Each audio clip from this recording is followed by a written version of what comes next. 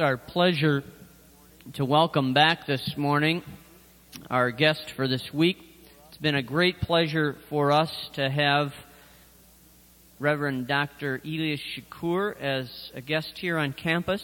Let me give you brief background for those of you who weren't able to be here on Wednesday or for members from the community who are here today. Father Shakur is a Melkite priest. The Melkite Church dates back to the 1st century in Palestine.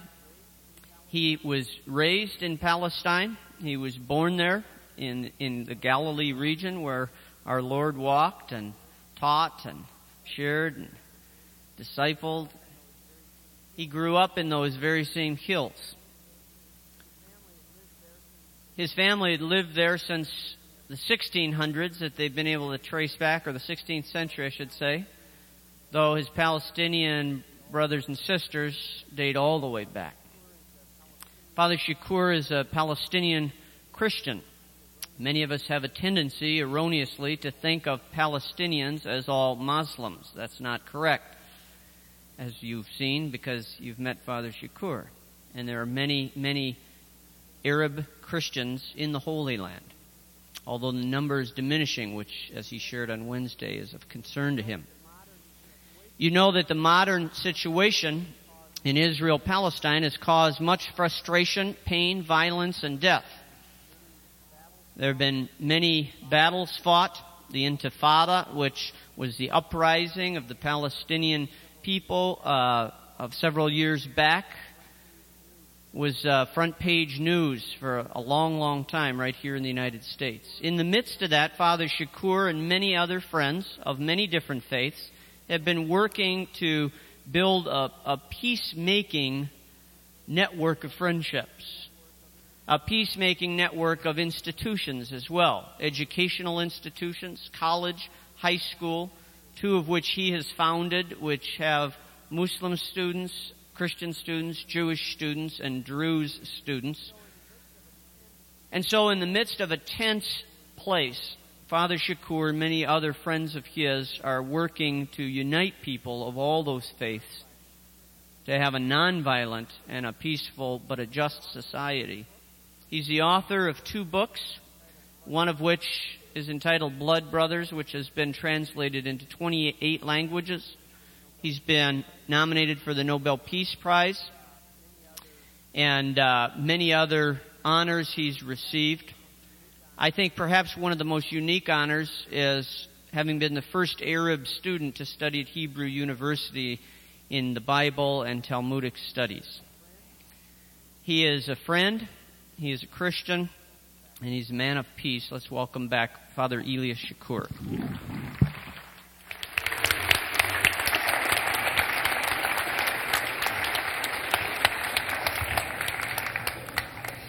I thought we would follow a similar format as we did on Wednesday. You'll notice they're a little hard to see, but we have put some slides up with a map of Palestine, Israel.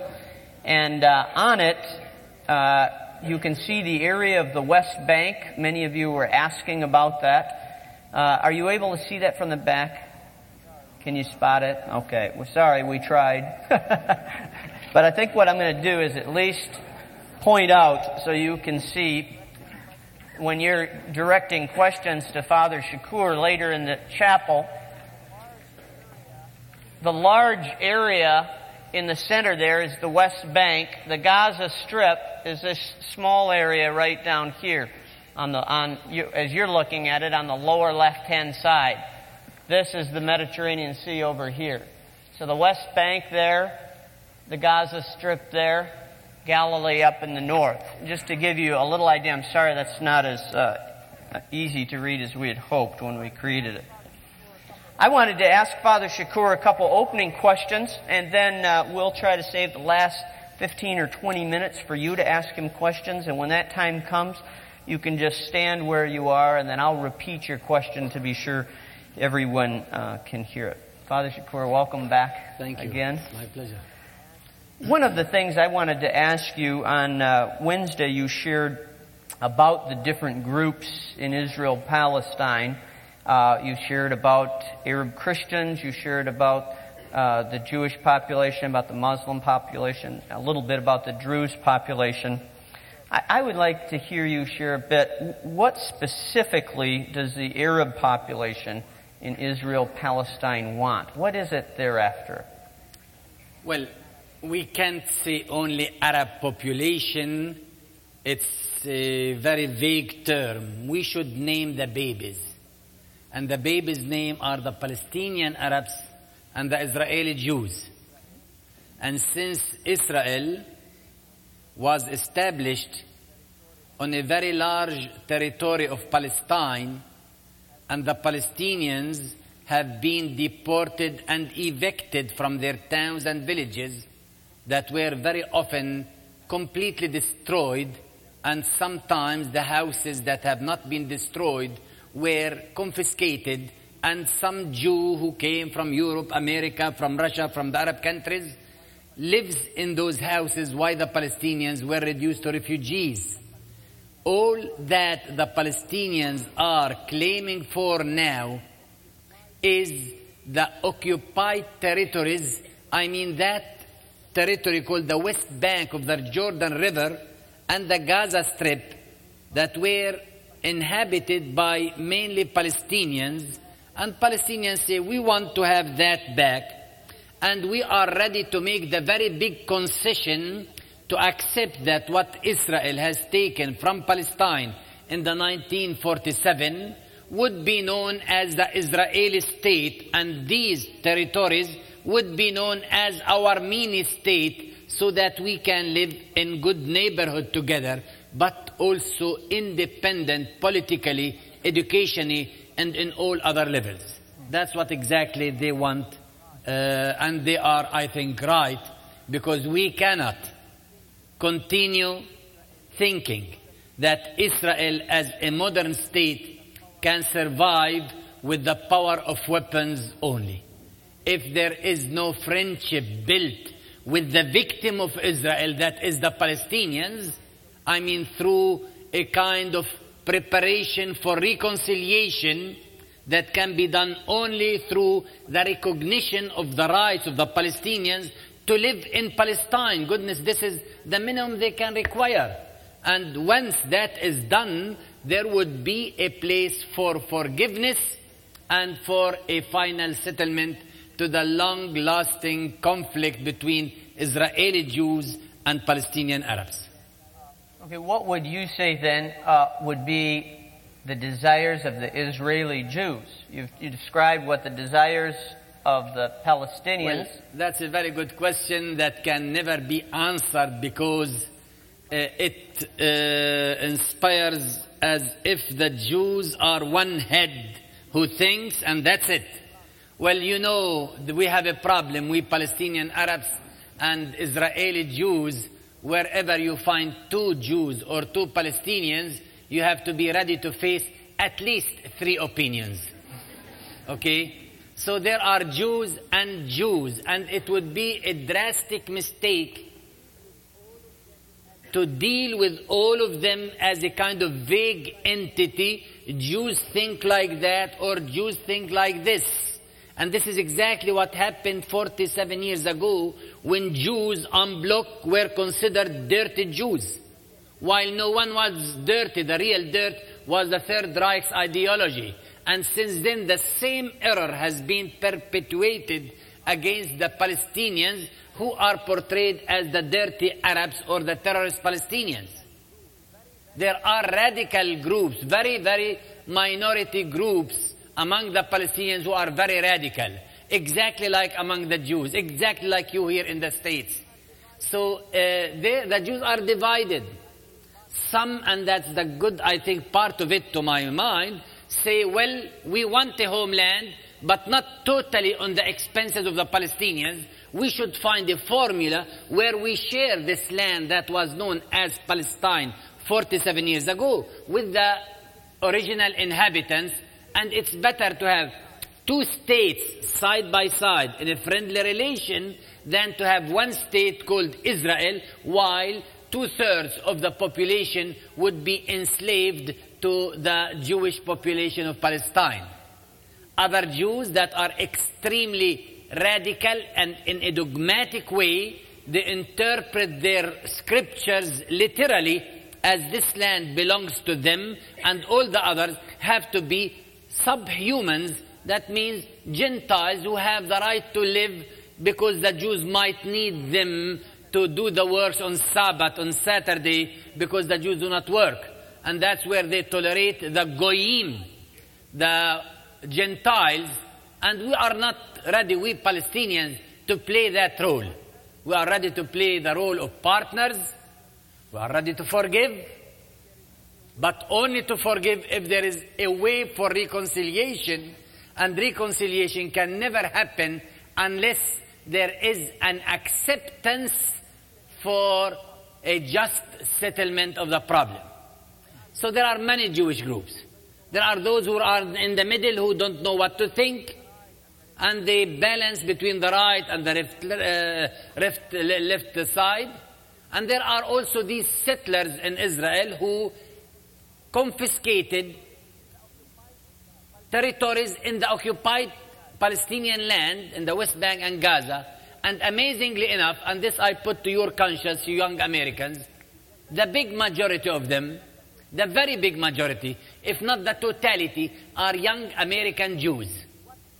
So can I ask you, what education do you give to these Jews, to these young people? Would you be ready also to come and confiscate a land that does not belong to you and to say, this is my land, go away you, we don't mind what will become of you? It's amazing that all these young people in the settlements are young Americans. And when we say settlements, it sounds something different than for you. I give you Gaza, the example of this strip of Gaza, where there are 900,000 refugees, and now the original inhabitants are around 40,000.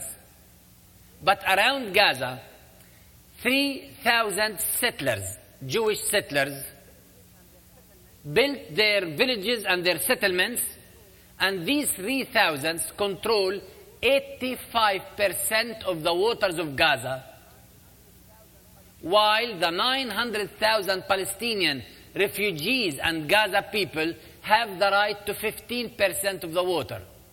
Can you make peace in these conditions? Can you hope for any settlement in these conditions? I think the Palestinians should have a more moderate view about the Jews, but the settlers and the Jews should have a more balanced and human way to deal with the Palestinians. Our problem today is that we have no weapons, and I hope we shall never have weapons, because those who have the weapons, the other side, seem to be more in danger because they have killed their own soul and they believe in weapons in might. They glorify the tank and the bomb, which is a great danger for the survival, spiritual and physical, of any nation. Father Shakur, in the West, in the press, we're presented often with quite the opposite picture of what you just said about weapons. We're presented with a picture in the press of the Palestinians being terrorists, the Palestinians having weapons, the Palestinians blowing up buses, etc. And it's often portrayed as Islamic fundamentalism. Can you comment both on Islamic fundamentalism and on this issue of the elements within the Palestinian population that are using weapons? Yeah. Well, that's the tragedy, you know. It's exactly like, I like to make the comparison with another people who are suffering exactly the same atrocities we are passing through now, we Palestinians. 47 years ago, Jews had no weapons. They had no might. They had no power. They never took any German to any concentration camp. They were taken to the concentration camp. And nonetheless, they were painted and portrayed as being the dirty Jew. You should have had the courage to go and see these Jews in the concentration camps. They were not dirty. They were dirted because of the criminal ideology of the Third Reich. And that's exactly what happened to the Palestinians. We were living in Palestine for centuries, from immemorial times.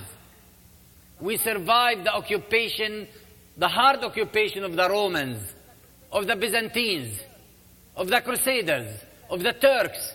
We never had this nightmare that sometime someone would come from overseas and say, now go away, I take this home, this is my home.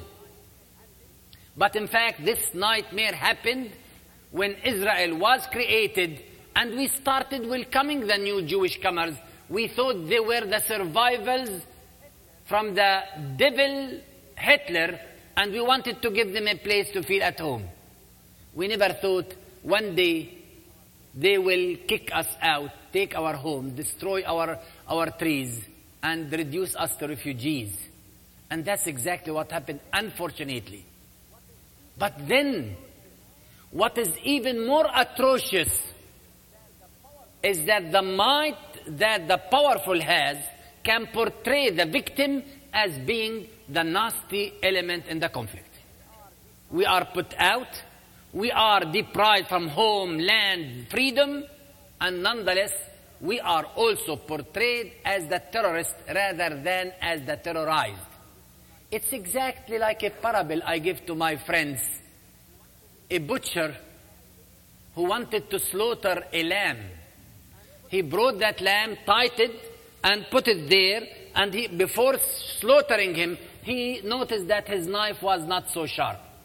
So he got busy sharpening his knife. And while doing that, one of his friends passed by. He saw him so busy, he did not want to disturb him. He went to the lamb and said to the lamb, "Oh lamb, say to your butcher to mind his finger." That's exactly what the world has been asking us. There are some Palestinians who have lost hope totally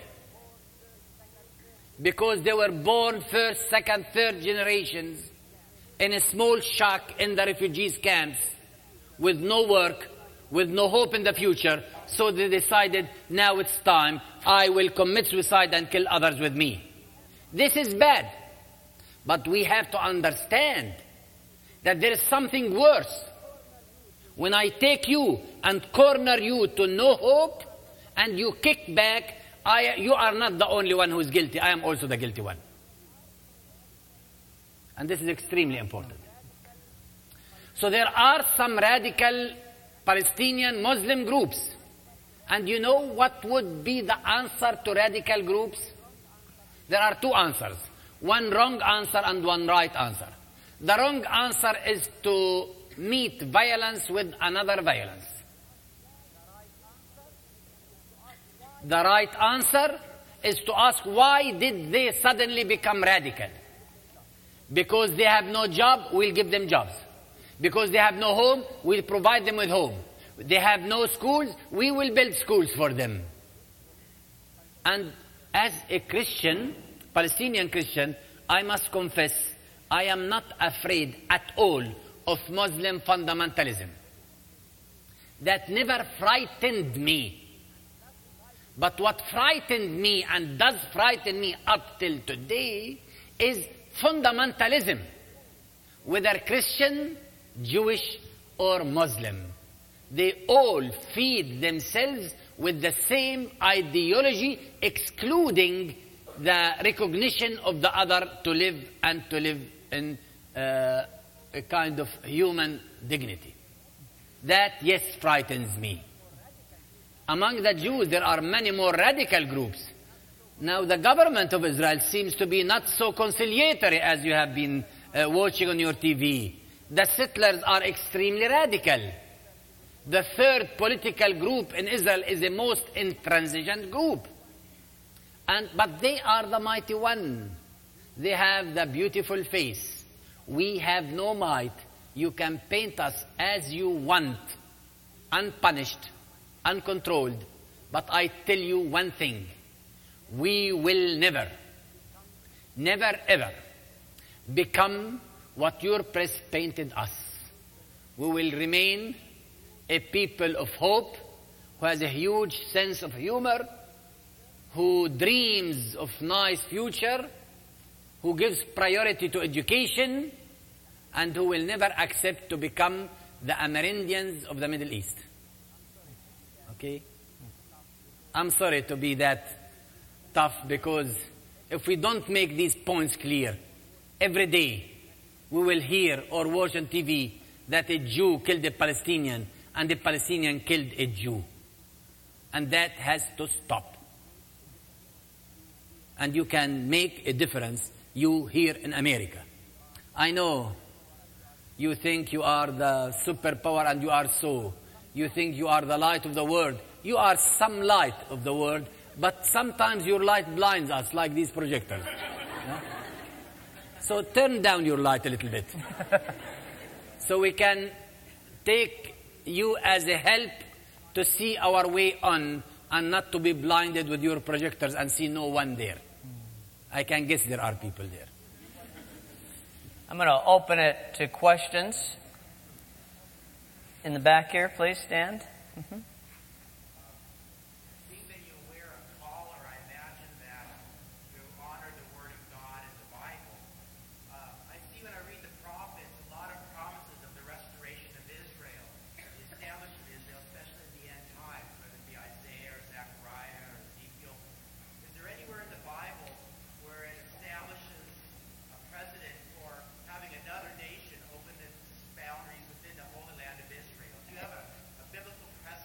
That's an excellent question.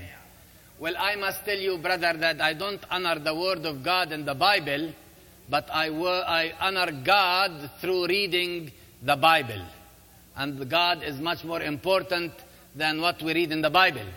Well, I must remind you of a very simple fact, that Jews and Palestinians claim to be the children of one man who was not a Jew, one man who was a Gentile, one man who was not from Palestine, Israel, but he was from Iraq, from Mesopotamia. Did you guess who? Abraham. Abraham, the patriarch. He was not a Jew at all. He was a Gentile living among Gentile nations. Goy anochi hay ben am goy. That's what we read in the Hebrew Bible. And that means exactly that his mission was destined for the nations to become the people of God. This Abraham had two sons. The firstborn, Ishmael, and the second, Isaac. To make a long story short, they were not in good terms together.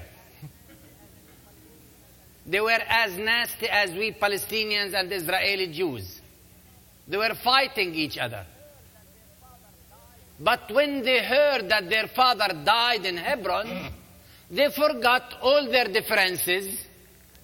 They put aside their conflict, and they reconciled to come together to bury their father in a dignified way.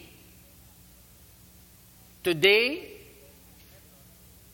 we are fighting in Hebron, not so much to protect the honor of Abraham or to respect his bones, but who has the control over the stones and the city of Abraham that is called in Arabic Al-Khalil, which is the friend, to come back, to remember the friend of God, Abraham.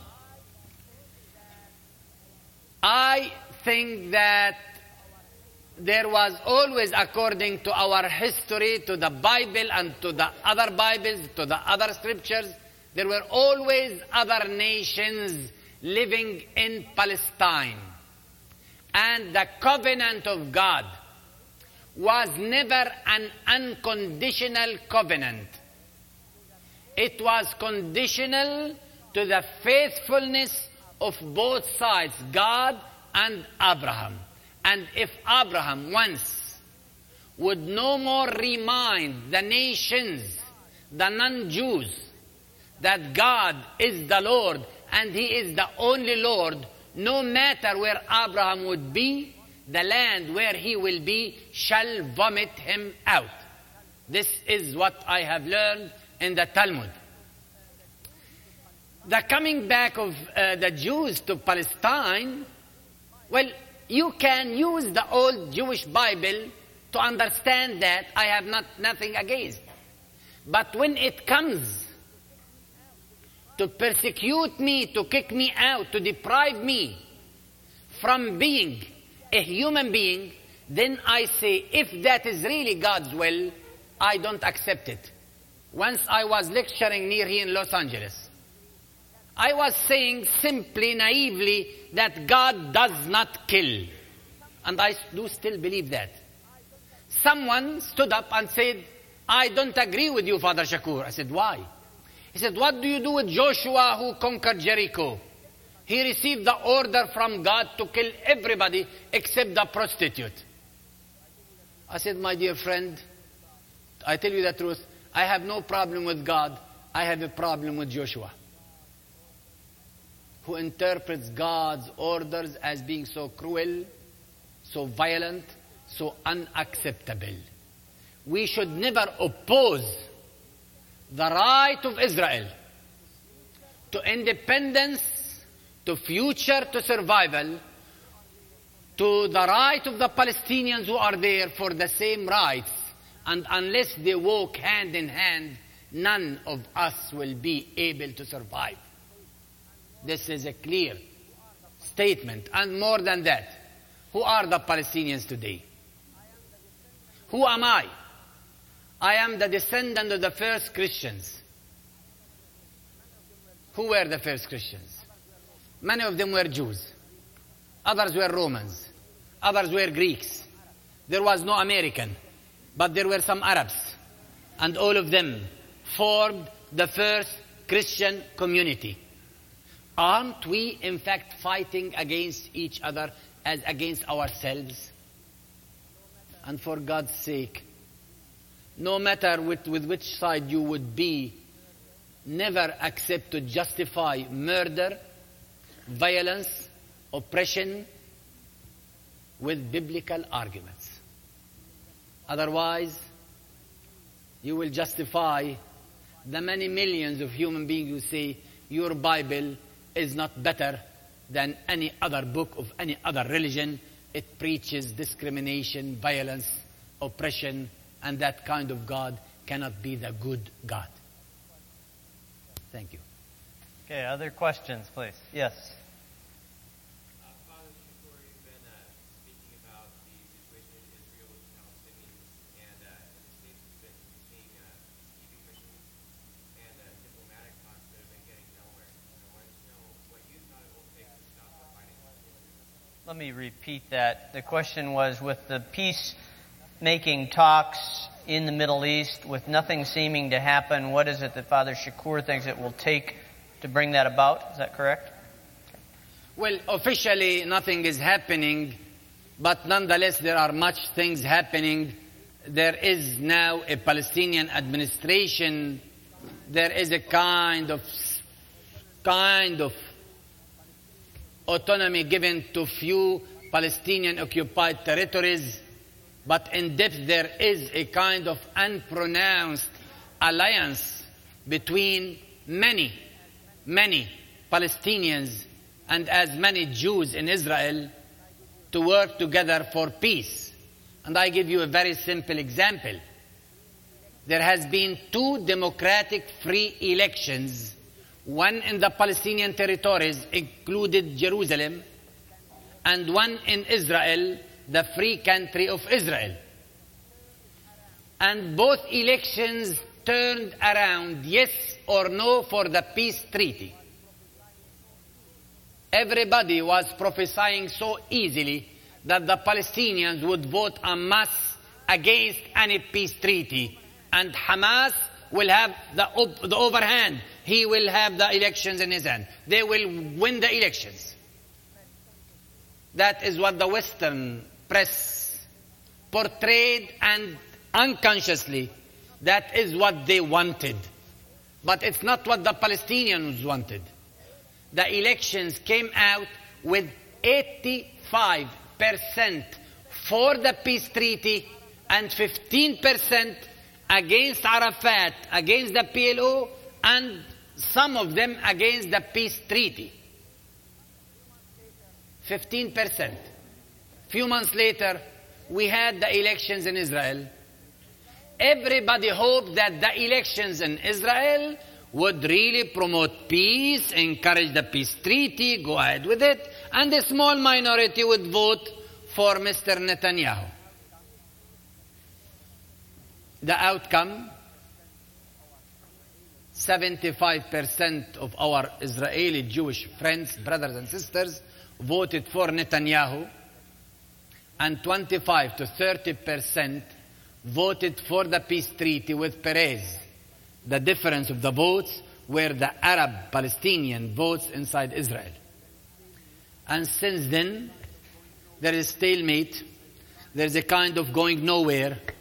There's a kind of negation of the agreement that has been signed by the Israeli government and by the PLO, by the Palestinian government, to continue the redeployment of the Israeli army from Hebron, from the West Bank, so that next summer they would start negotiating the final settlement to sign a final agreement for a comprehensive peace.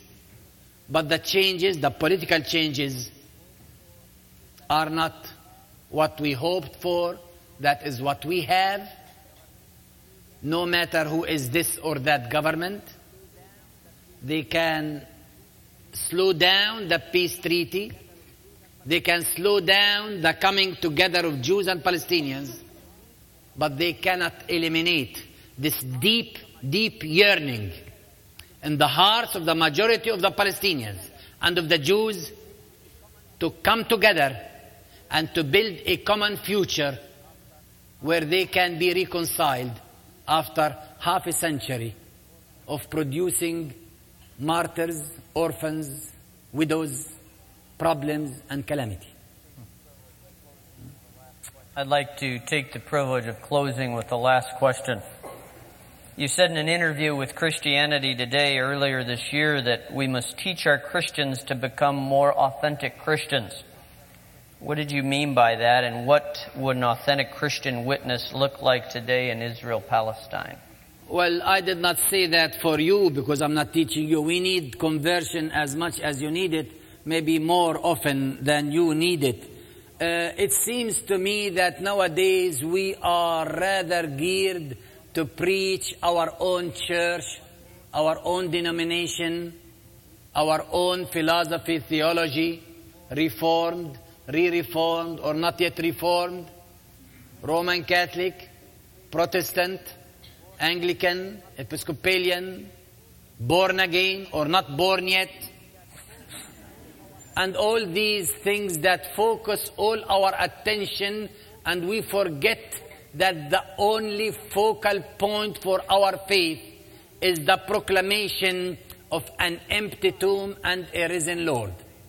It is Christ, the Messiah, who is the central point of our faith.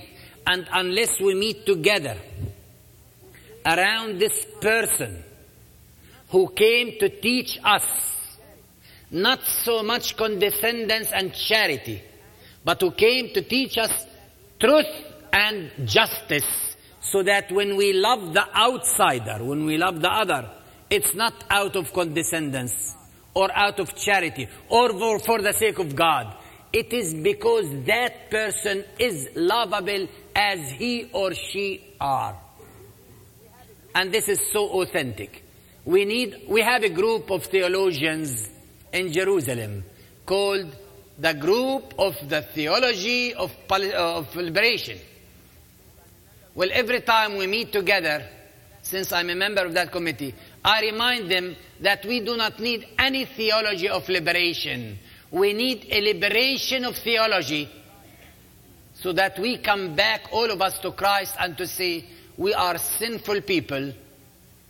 We need to use our traditions, our personal history, so that we discover the importance of Christ, who still preaches to us. There is no Jew, no Gentile, no man, no woman. We are all called to become adopted children of God. This is what I mean by that. Thank you very much. Let's thank Father Shakur.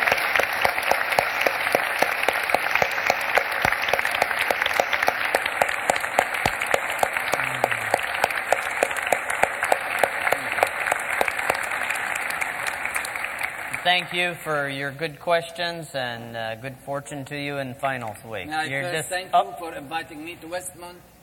When I'm with you, I feel that I'm back home.